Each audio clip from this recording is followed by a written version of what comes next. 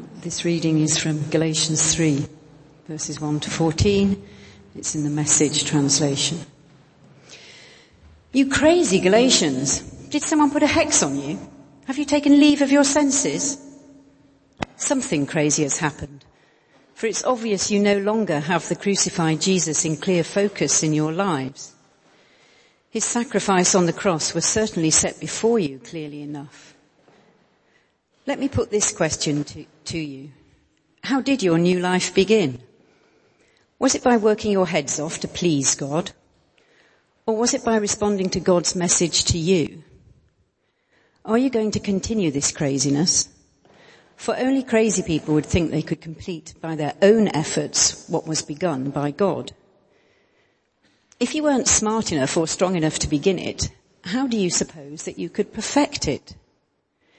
Did you go through this whole painful learning process for nothing? It is not yet a total loss, but it certainly will be if you keep this up. Answer this question.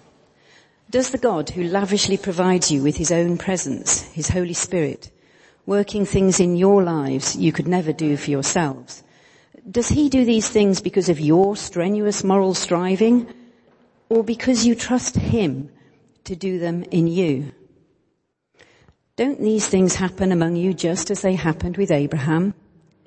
He believed God, and that act of belief was turned into a life that was right with God. Is it not obvious to you that persons who put their trust in Christ, not persons who put their trust in the law, are like Abraham, children of faith? It was all laid out beforehand in Scripture that God would set things right with non-Jews by faith. Scripture anticipated this in the promise to Abraham, all nations will be blessed in you. So those now who live by faith are blessed along with Abraham who lived by faith. This is no new doctrine. And that means that anyone who tries to live by his own effort, independent of God, is doomed to failure. Scripture backs this up. Utterly cursed is every person who fails to carry out every detail written in the book of the law. The obvious impossibility of carrying out such a moral program should make it plain that no one can sustain a relationship with God that way. The person who lives in right relationship with God does it by embracing what God arranges for him. Doing things for God is the opposite of entering into what God does for you. Habakkuk had it right. The person who believes God is set right by God, and that's the real life.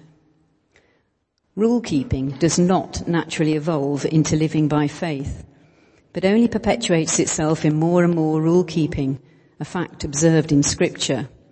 The one who does these things, rule-keeping, continues to live by them. Christ redeemed us from that self-defeating, cursed life by absorbing it completely into himself. Do you remember the scripture that says, "Cursed is everyone who hangs on a tree"? That is what happened when Jesus was nailed to the cross. He became a curse, and at the same time dissolved the curse. And now, because of that, the air is cleared, and we can see that Abraham's blessing is present and available for non-Jews too. We are all able to receive God's life, his Spirit, in and with us by believing, just the way Abraham received it. Hello. Evening. Just checking you're there. It's me, the vicar, again. It's part 4 of God's unfolding story, this 6-act drama that we're in, looking at the whole of Scripture from Genesis through to Revelation. And today we are in this beautiful bit of the story where we center in on the person of Jesus Christ. So here's the little plan that we're working through. Hopefully this will work. Johnny, can you just see why the clicker's not working? That would be great. And move on to the next slide, Kez. That would be great. We're in this 6-act drama. We've looked at creation, then fall, and Israel. That was the last few weeks. And today we're looking at Jesus and how he comes to become the king of the world, to re-establish the rule and reign of God over all creation.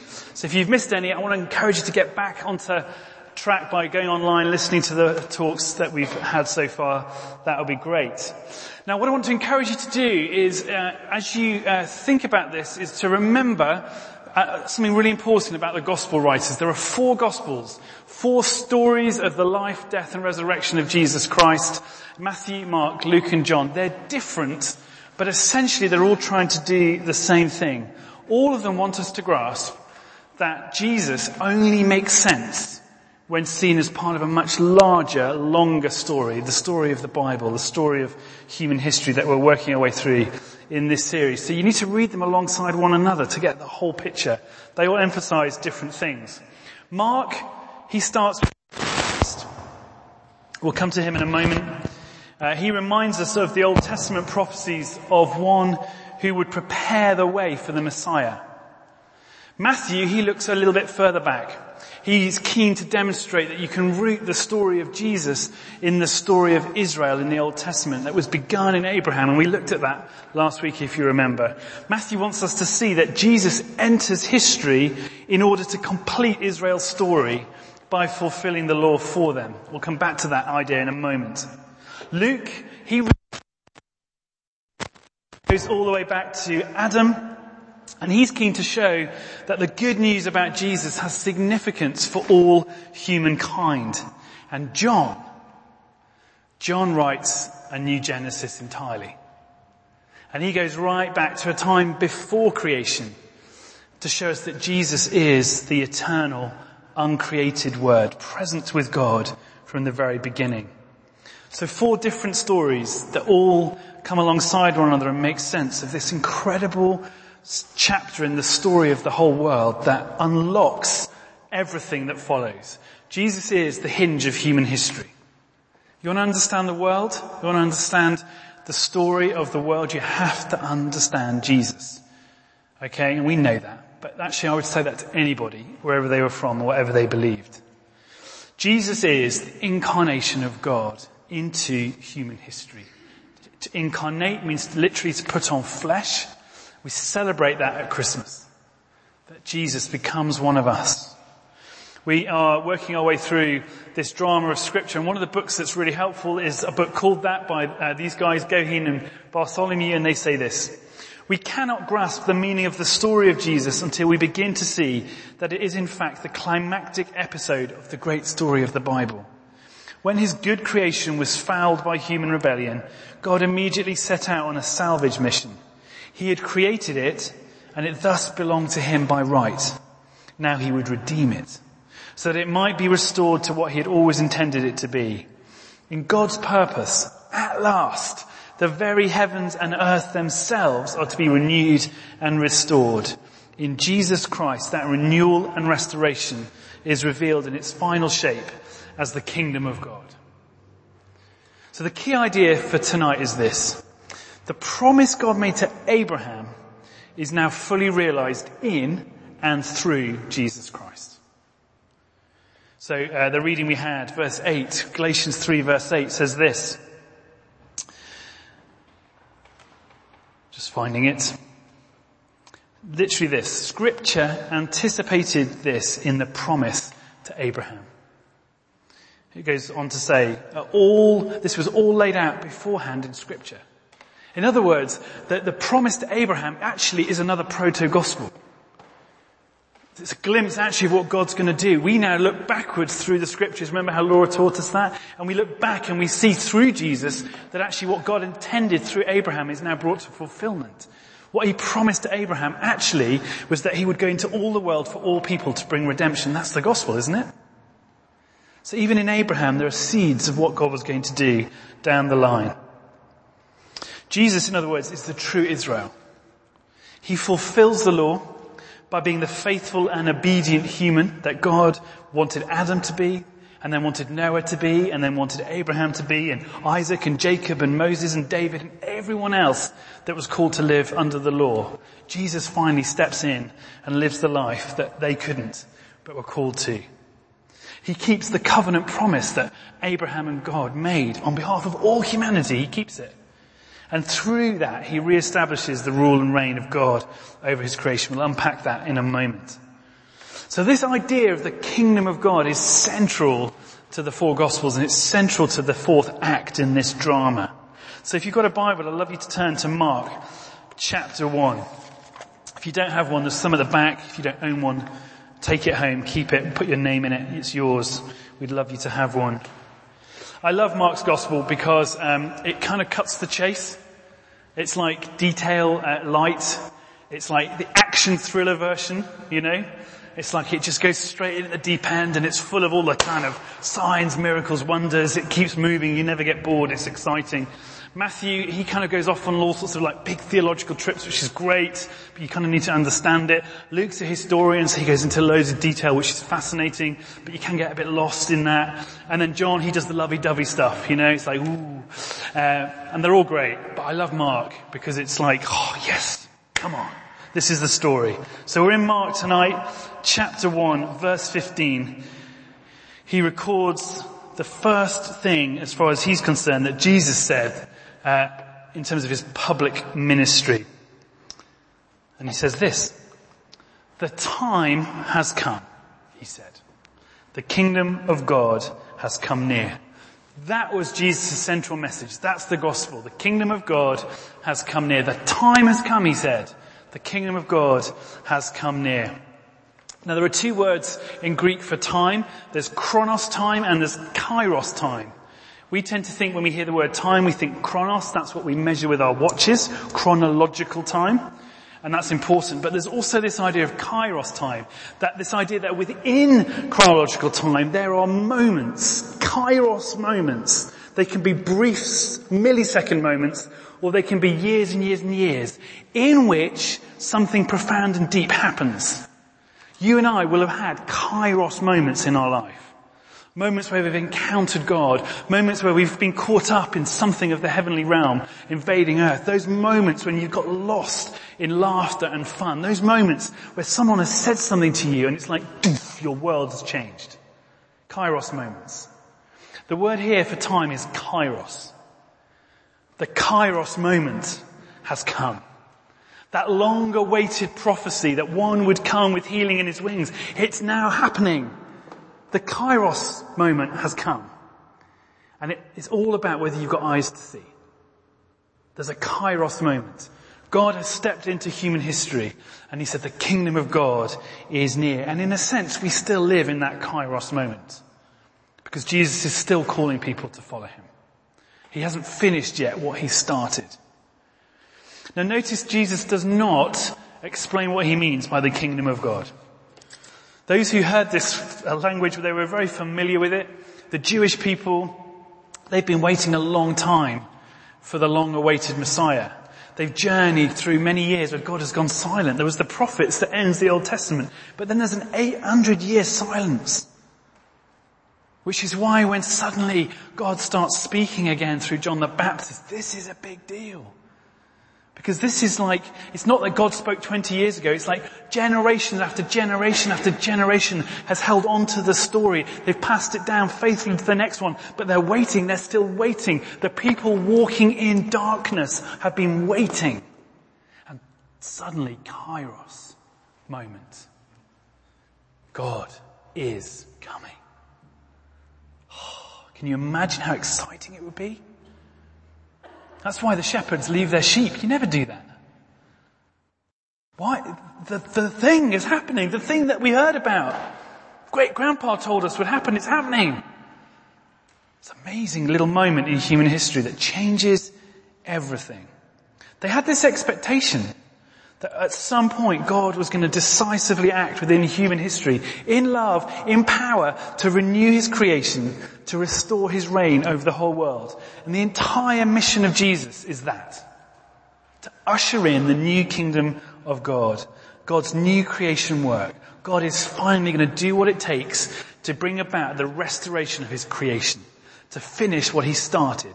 To do in and through Jesus what he couldn't ultimately do through Abraham and his descendants. And he's going to do it once and for all, forever, for everyone. That is the good news of Jesus Christ. God acts decisively in human history by calling yet another human to get his creation project back on track. Jesus, some of the genealogies in the other Gospels are important because they link Jesus back into the family tree. He is from the line of David. Actually, it goes right back to Abraham. This is someone who's a true Israelite. And what God does, just like he calls Noah, just like he calls Moses, just like he calls Abraham, he calls Jesus to leave his land, to leave his home, and to go to a land he will show him. Do you remember the promise to Abraham? And he says, would you go into that land and will you live in such a way that you will be a light into the world? The difference is this time that the land that Jesus leaves is heaven. He leaves perfection and intimacy with God, and he steps down into the mess, the rubble of human history, and he makes it his home. So Paul says, he who being in very nature equal with God becomes nothing, humbles himself to take on flesh. That's how much God is committed to fulfilling the covenant. I shall be to you as I should be, even if you are not to me as you should be. Put another way, Jesus is the true Abraham, in and through which the promises of God can finally be fulfilled. Now notice there's another line here, repent and believe the good news. If you've been around church for more than 10 years, you will have heard almost certainly someone talk about repent and believe in terms that are unhelpful and unbiblical. And if you've ever been in big cities, at some point you may well have seen a street preacher, with or without a megaphone, usually with, if they're hardcore, shouting at people the gospel as they think it is, which goes something like this. You're a sinner. Repent and believe the good news. Otherwise you're going to burn in hell forever. And what happens? People walk on by. They ain't interested. I was in London a couple of weeks ago. The same man that's on Oxford Street that was there when I was there 15 years ago, he's still there on the corner of Oxford Street and Regent Street, shouting at people. I'm like, dude, will you shut up? I didn't actually say that to him. I was too scared.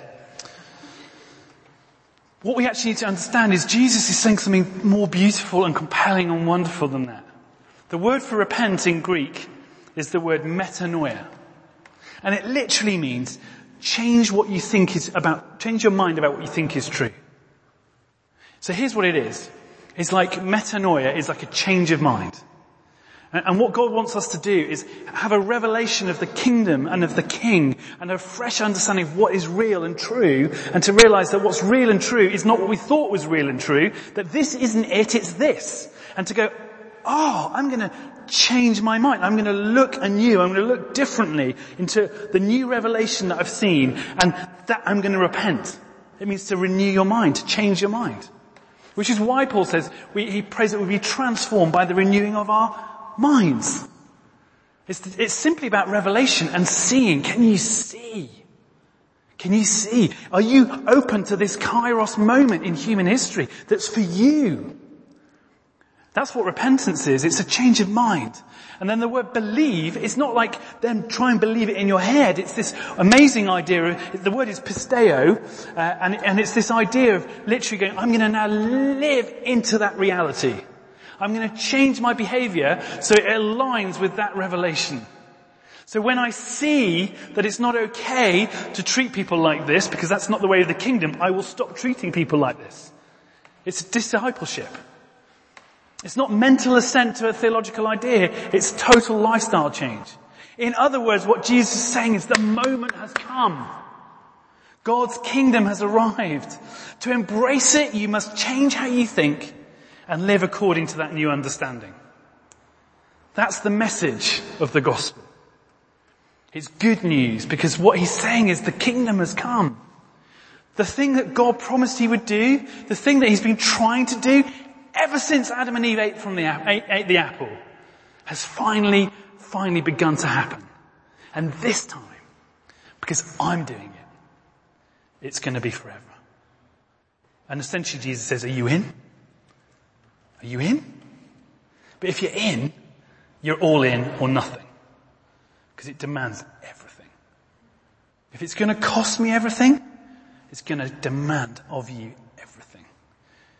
So elsewhere I'm off my notes, but he says you're either for me or you're against me.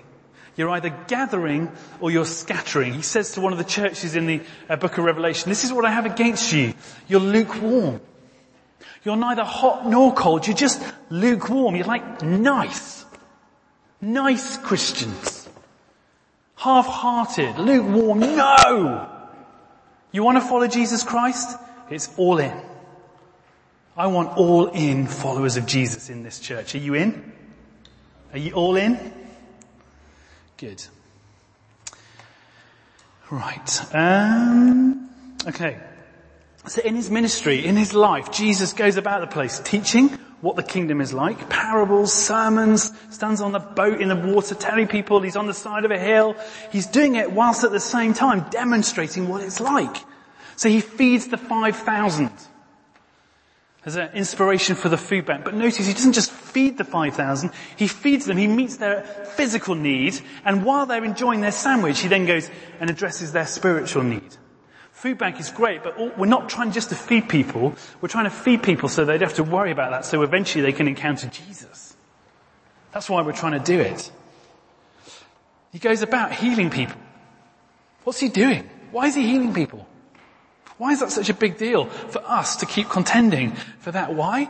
Because they're glimpses, aren't they? They're foretastes of what the world will be like when it's gloriously completed. There will be no sickness. There will be no death.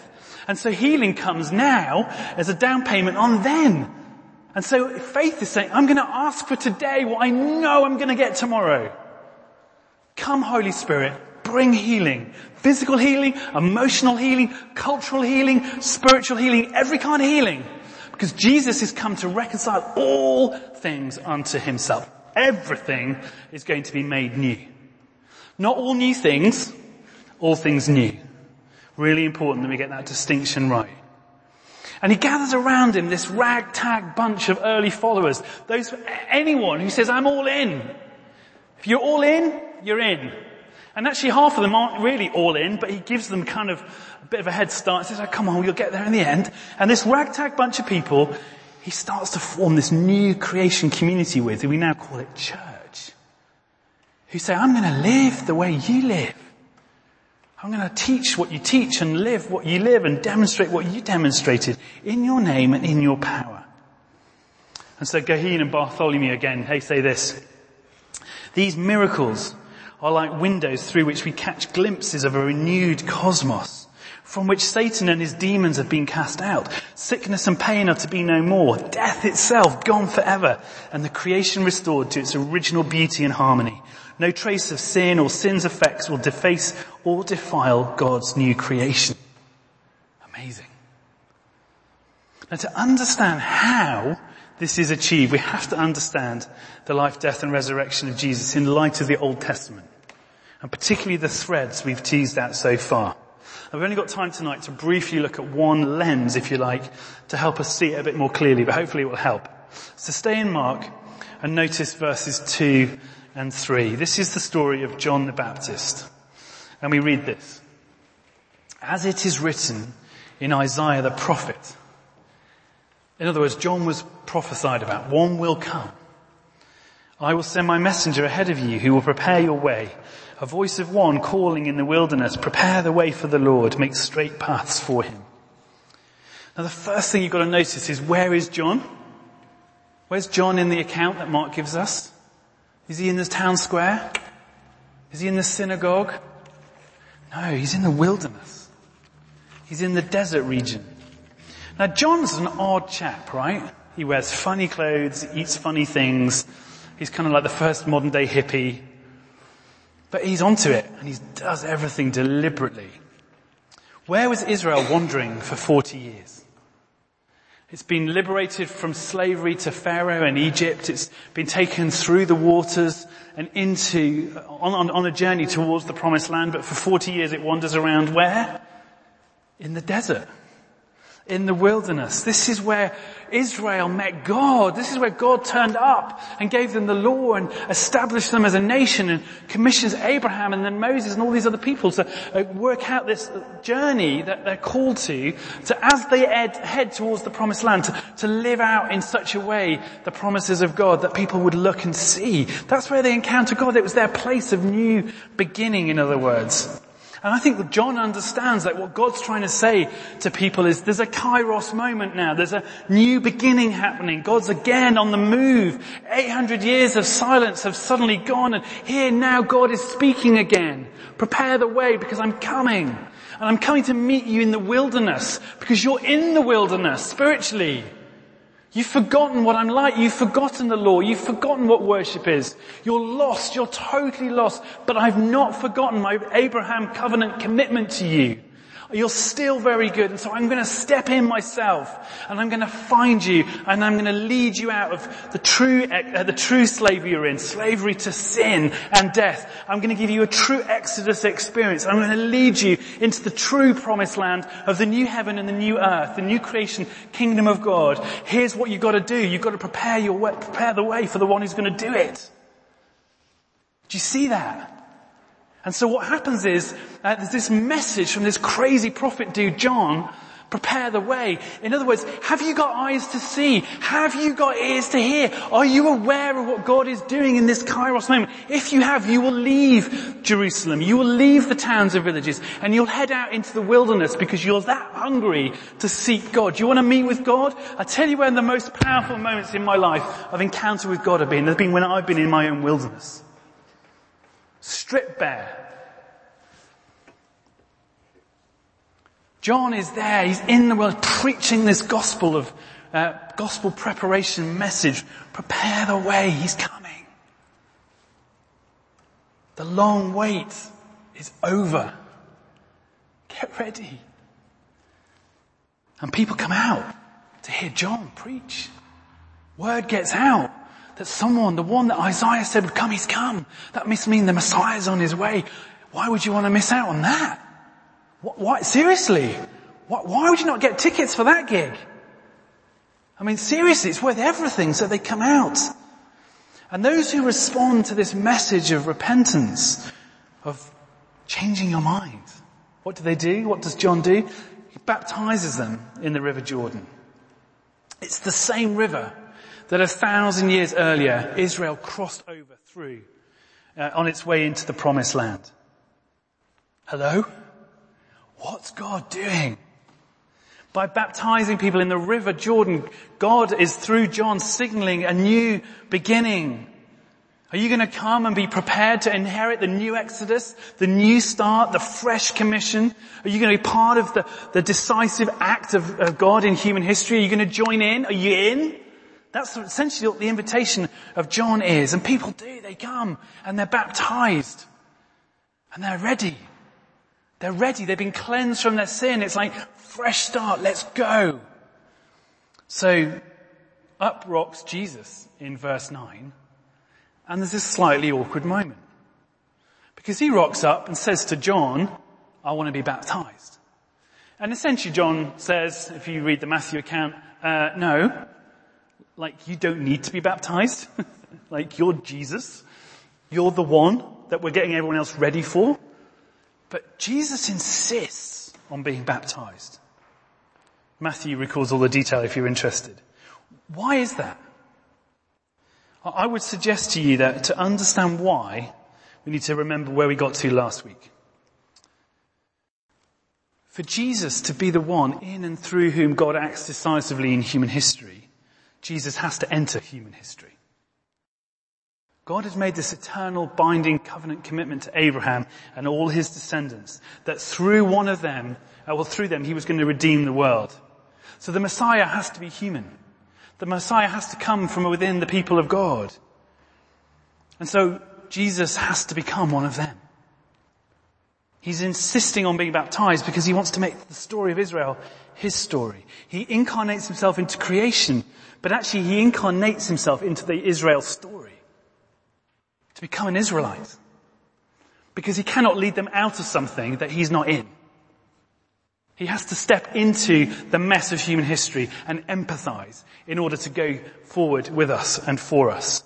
So Tom Wright, who's normally right about everything, I think, says this. Jesus believed that the Creator God had purpose from the beginning to address and deal with the problems within his creation through Israel. Israel was not just to be an example of a nation under God. Israel was to be the means through which the world would be saved. And that this would be accomplished through Israel's history reaching a great moment of climax in which Israel herself would be saved from her enemies and through which the Creator God, the covenant God, would at last bring his love and justice, his mercy and truth to bear upon the whole world, bringing renewal and healing to all creation. Jesus knew what he was involved in. He understood what he was part of. For creation to be redeemed and restored, the curse of sin and death has to be reversed. Remember we talked about that? Satan, the evil one, has to be crushed. And it's Jesus who does it. Remember that promise in Genesis 3 verse 15? That one will come to crush the snake and reverse the curse of sin and death? It's Jesus. Within the Old Testament sacrificial system, and if you're on track with Yobel reading, well done. We're into Deuteronomy. It's all this weird stuff, isn't it? Like, what the heck is going on? Well, what it is part of this Old Testament sacrificial system, this means by which God and his people could keep reconnecting despite the failure of Israel to fulfill its side of the covenant bargain, the covenant deal, the covenant promise. The only way you could fulfill the law, the only way you could offer yourself as a holy, perfect and pleasing sacrifice is if you were a holy, blameless, sinless human. And no one could do it. There wasn't one. And so God creates this system of a kind of, in a sense, alternative sacrifices, these animal sacrifices. They didn't solve the problem of covenant unfaithfulness. All they did is delay the consequences. They held them at bay. And so Paul says in Galatians 3:11 and 12, he says this, Scripture backs this up. Utterly curses every person who fails to carry out every detail written in the book of the law. The obvious impossibility of carrying out such a moral program should make it plain that no one can sustain a relationship with God that way. It couldn't be done. So God says, I'll have to do it myself for you.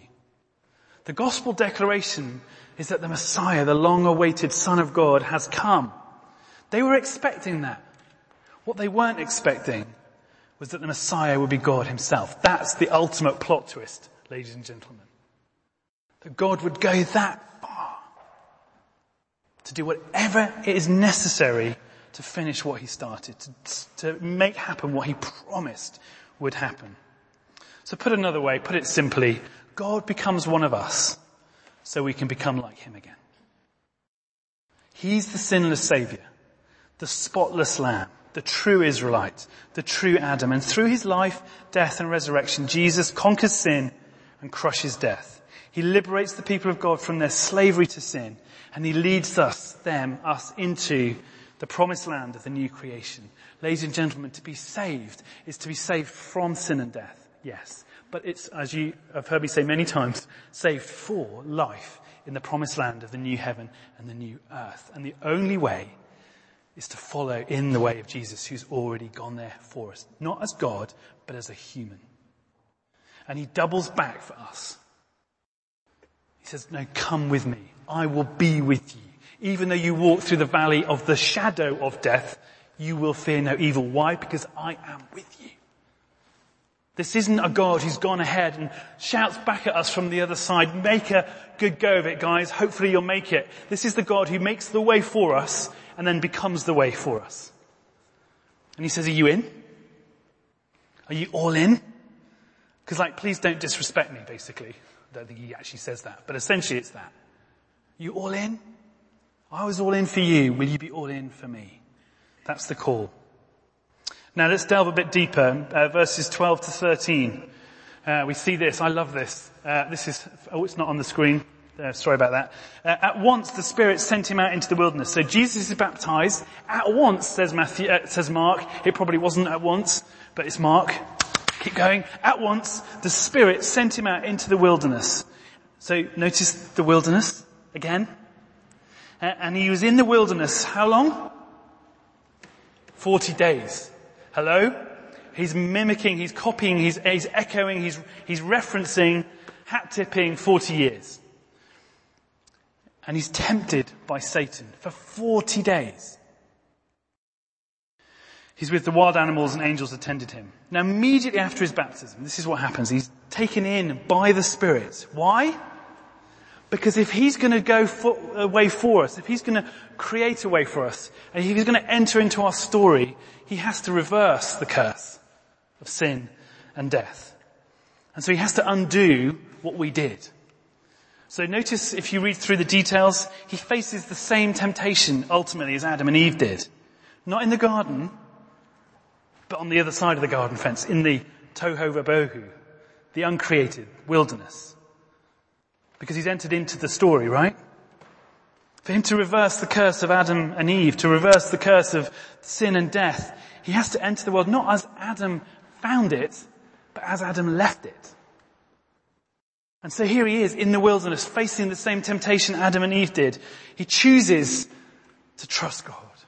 3 times he's tempted to take upon himself the power and authority he could claim, he could use because he's God, in order to become an independent of God human. But he doesn't do that. He says, no, I trust God. He trusts God. And in doing that, he starts to reclaim the ground for us. Because he looks at Satan and he says, no. Adam and Eve may have been tempted, but I'm not. I'm going to hold the line. And from this line onwards, I'm going to begin to reverse everything. It's good news. Now Mark promptly moves on to the next thing in the story, but Luke tells us something really important here. Verse 14 in Luke chapter 4 says this: Jesus returned to Galilee in the power of the Spirit.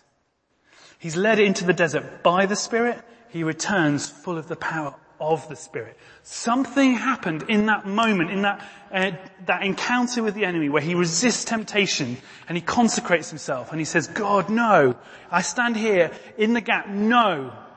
I'm putting an end to this right now. Here's the line. I'm holding the line. The Spirit of God fills him with his power. And he comes back into Galilee and he begins to preach and demonstrate the kingdom of God. Have a look at verses 21 to 26. Chapter 1 of Mark. They went to Capernaum, and when the Sabbath came, Jesus went into the synagogue, began to teach. The people were amazed at his teaching, because he taught them as one who had authority, not as the teachers of the law. Just then, I love this, then a man in their synagogue who was possessed by an impure spirit, another sermon entirely, cried out, "What do you want with us, Jesus of Nazareth? Have you come to destroy us? I know who you are, the Holy One of God." Notice this. Like, people around him may not have seen who he was yet. They may not have had their revelation. But the evil spirits, they knew exactly who he was.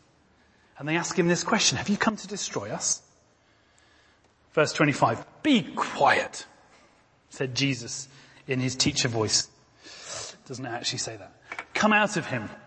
The impure spirit shook the man violently and came out of him with a shriek. I'd love to have been there. Everyone else would have been like... Jesus essentially answers the question, yeah, I've come to destroy you. Yeah, because I'm here to reverse the curse of sin and death. And it begins with resisting temptation, and now it continues with me standing the ground and going, no, get out of him in Jesus' name. I'm redeeming that which has been lost. And so 1 John chapter 3 verse 8, it's reinforced here. The reason the Son of God appeared was to destroy the works of the devil. So Leslie Newbigin, Anglican bishop, this is an Anglican bishop, and check out what he says. Jesus was manifested to destroy the works of the devil, not to submit to them. This whole ministry is portrayed in the Gospels as a mighty onslaught on the works of the devil. Whether these took the form of sickness and demon possession among the people, or of hypocrisy, cruelty, hard-heartedness among the rulers. And his whole ministry is interpreted as the breaking in of the reign of God into the life of the world to release those whom Satan has bound. That's what Jesus does. Let's not just put him in the moral teacher category. Let's not have a bit of therapeutic moral deism where we kind of have Jesus on the side to make us feel better. Jesus turned up and he does everything necessary to liberate you and I from the bondage of sin and death. It's good news. There's a kairos moment. Are you all in? So through his life, he models this and teaches it and contends for it, but it's on the cross that he fully and finally achieves it. He dies in our place. The wages of sin are death. Jesus takes all the sin of the world upon him and dies in our place. The one who should never be on a cross, the only one who was without sin, becomes sin for us in order to reverse the curse of sin and death. He is the final and full sacrifice on the real altar in the real temple of the heaven and earth creation. And he makes atonement for all the sin of the world. Atonement means at one-ment, if you like, with God. It brings resolution to the disconnect. The holy, sinless one stands in the gap for us and says, no more. So we've got a little video to show. We're running really late tonight, but it's all right, isn't it? We've got a little video to show that captures this. Those of you who are Lord of the Rings fans, you'll know this. Gandalf is the Christ figure. And this is the little clip where he takes on the beast who represents evil and Satan. Are we ready to roll? Go for it. The dark fire will not avail you. Flame of Undun!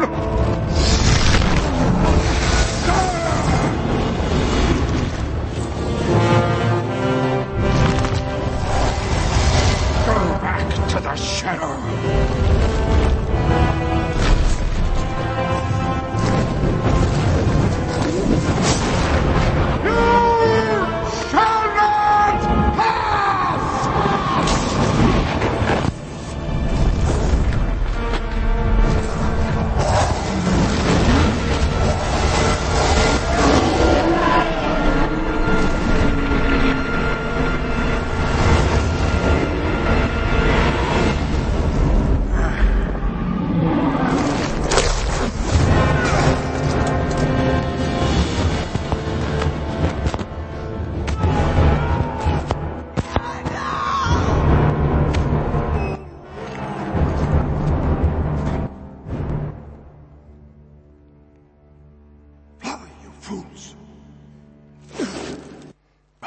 You fools. Do you get the picture? That's what Jesus does. He stands in the gap, says, you shall not pass. And ultimately he pays the price. Now what we know is that 3 days later, the power of God raises him to new life. The same Spirit that called creation into being calls Jesus back to life. And he places him where? On Resurrection Sunday morning, where is Jesus found? Anyone remember? In a garden. Hello! He's dressed up as the gardener. He's the new Adam, the true Adam. We're meant to see he's starting again. It's all new. Because sin and death are no more. The true Exodus has happened. Paul says in Colossians, Jesus is the second Adam. He lives the life that Adam should have lived, could have lived, and he opens up a way for us. You and I are invited into this story. We're invited to make that our truth, make that our reference point, make that the thing that changes everything. So theologians call this cosmic recapitulation. Here we go. It's the big U-turn, okay? This is important. We're going to land with this and take communion. Creation, that's Act 1. God establishes the first humanity. Things go wrong. The fall, sin and death come into the world. It's going south so badly that actually Israel, despite the law, despite God with them through the temple and the tabernacle and all of that stuff, they fail to keep the law. It's never going to happen. Jesus steps in. He's sinless and therefore he can fulfill the law. He is the true Israel. He reverses the curse of sin and death. Do you see the reversal? Defeats sin and death and ushers in a new creation. It's what's called cosmic recapitulation. It's a big theological idea which we've just explained. Do you like my PowerPoint? I think I'm quite good. Thank you. Thank you. What does all of this mean for us? What it means is that you and I are invited to follow Jesus and to allow him to make that our story. To say to him, I need liberating from sin. I need liberating from death.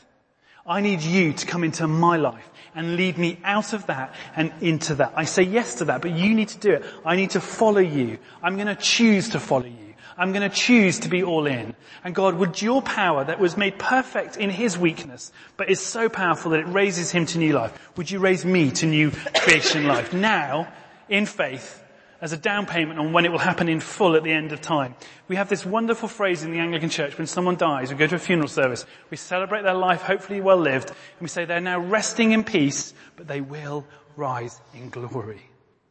But we live resurrection lives now in part by faith in the power of the Spirit, because Jesus has doubled back for us and he's begun to establish it now. The future is breaking into the present through the church, through you and I who say yes to that. And he says, now look with one eye to that horizon and live full throttle towards that. And as you go, serve, serve, serve, serve, serve. Why? Because people need to know that I've done it. I've done it. And now it's a case of bringing it to bear on the earth. So Brené Brown, who's amazing, she says this, and I'm going to finish with this, in her latest book, worth reading. She says this, our job is not to deny the story of brackets of our lives, but to defy the ending, to rise strong, recognize our story and rumble with the truth, Jesus, until we get to a place where we think, yes, this is what happens. This is my truth, and I will choose how the story ends. Guys, it's entirely up to you. Do you want a story that only makes sense because Jesus did it? Do you want to get to the end of your life and be going, wow, look what he did in me and then through me? Or do you want to just wish that maybe you'd ended up with a life like that? Here's how it happens. You get up every single morning and you say to the Lord, I'm all in. I'm all in. And that's what we do when we come to the table. We'll come back to Jesus and we say, I'm in. Let's stand.